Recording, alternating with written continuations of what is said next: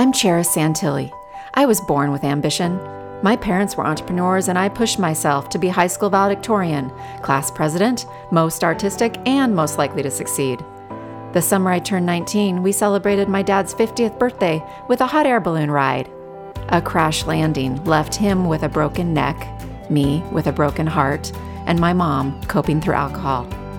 My relentless ambition helped me become a successful entrepreneur, yet my own private paralysis and overachiever addiction ruled me. I finally ventured on a quest for my best life. I found the path of my inner peace, how to stay on it, and how to show the way for others.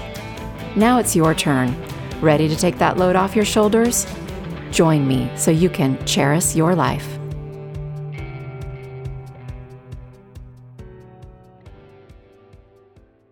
Today I'm talking about freeing yourself from worry. Everybody I know worries from time to time, and some people a lot more than others. What are the things that can keep you up in the middle of the night? What are the things that pop into your head during the day that make you feel anxious and fret about things? Think about how much that happens to you. One of the best techniques I've learned to chill myself out when I'm worried about some possible future scenario is to go look at it. Like really go look at what is the worst case scenario. I know some people that, there's kind of this whole school of thought of focus on the positive, don't even consider the negative, just shut it away. Well, that doesn't work for me. And I don't think it works for a lot of people.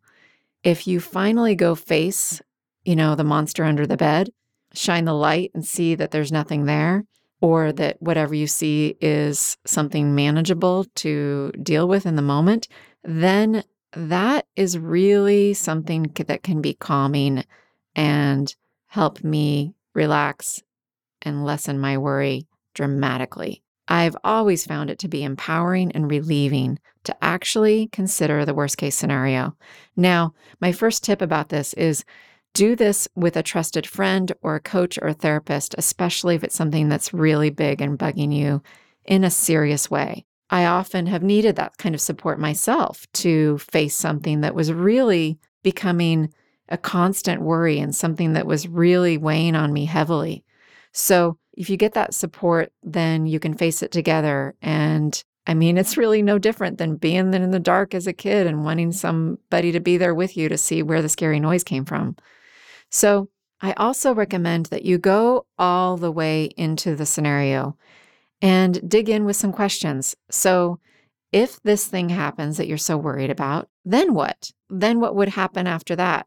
What would need to happen? What could you do? What would be possible? How could you deal with it? Keep asking yourself that. And then what? And then what? And then what? You go like 5 layers deep into this. And if that happens, then what? And then what could I do? And then if that happens, then what? Then what could I do? You keep layering down, and digging down further.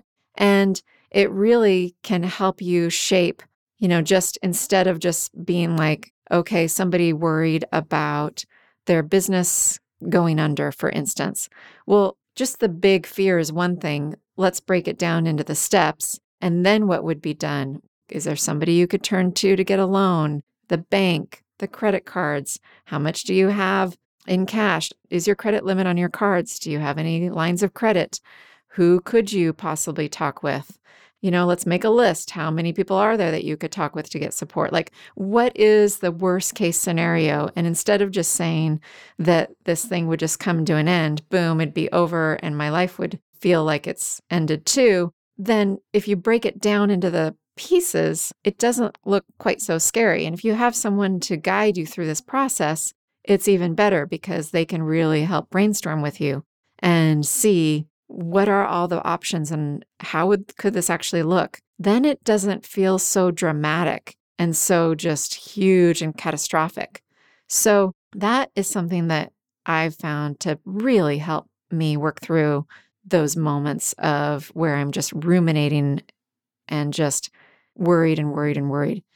You're going to often find it's not as awful as you thought. Can you find the part of you who knows you'd actually be okay in this scenario? because that's where the peace of mind comes in. When you can lay it all out and be like, well, okay, yeah, this would suck, whatever it is you're worried about. It doesn't mean you have to like it. It could be really hard to deal with. It could be really painful. Yes, all of those things can be true. And yet, can you find within yourself the part of you that you know you'd actually be okay? Like, no matter what, you're going to be okay. Because as soon as you can find that part of you, that's when the worry lessens. That's when peace of mind comes in. Yet often it does take some support and some person to help you go there to find that. I also want you to think about the times in the past when you were so worried about something happening and it never happened. Think about how much energy you spent worrying. What was the cost of that worry? Like, what did it cost you in your body, the tension, the lack of sleep? What did it cost you in your relationships, the lack of focus and always bringing up the thing you're worried about? Or just your mind always be spinning around that instead of being present with someone that you care about? The lack of connection, lack of joy, that, did it steal you of your joy, your play? So think about that. Now consider times in the past when you were worried about something happening and it actually did happen. So what you were worried about did happen. Okay, that is the case sometimes. Are you okay now? How much energy did you spend on the worrying, though, leading up to the thing? Even though it did end up happening, what was the cost of that worry? Again, what did it do to you? And, the thing happened. That's something that you've had to face. And yet, was the cost of all the worry leading up to it really worth what it cost you? Probably not. I can think about something very big for me when my mom was dying and she had liver disease. And before that, it was alcoholism that was led to the liver disease, that led to the liver failure, that led to her passing away. And there was a lot of years of me worrying about her dying. She ended up dying early, and it was very hard to deal with, and it made me very sad. And yet, if I look back, how much did it cost me, all the worrying in all those years? How it affected my body, my relationships, my life. I think that there was a lot of time spent on worrying that was not helpful to me in my life and those around me. And it didn't help her any either. So how I envision all of this when we face the thing we're most scared of, when we follow down the path and see what would it actually look like, imagine it, when we look back and think about times we were worried about something that never happened, and when we look back and looked at times we were worried about something that did happen, when we look at all of these things, in my experience, we're shining a light on the scary stuff so that it doesn't have as much power. It can't stay as scary when we start looking at it and analyzing it more like this. And I also have this visual image I think of. It's like I'm filling up a file cabinet of evidence in my brain with proof that this worry really is not beneficial.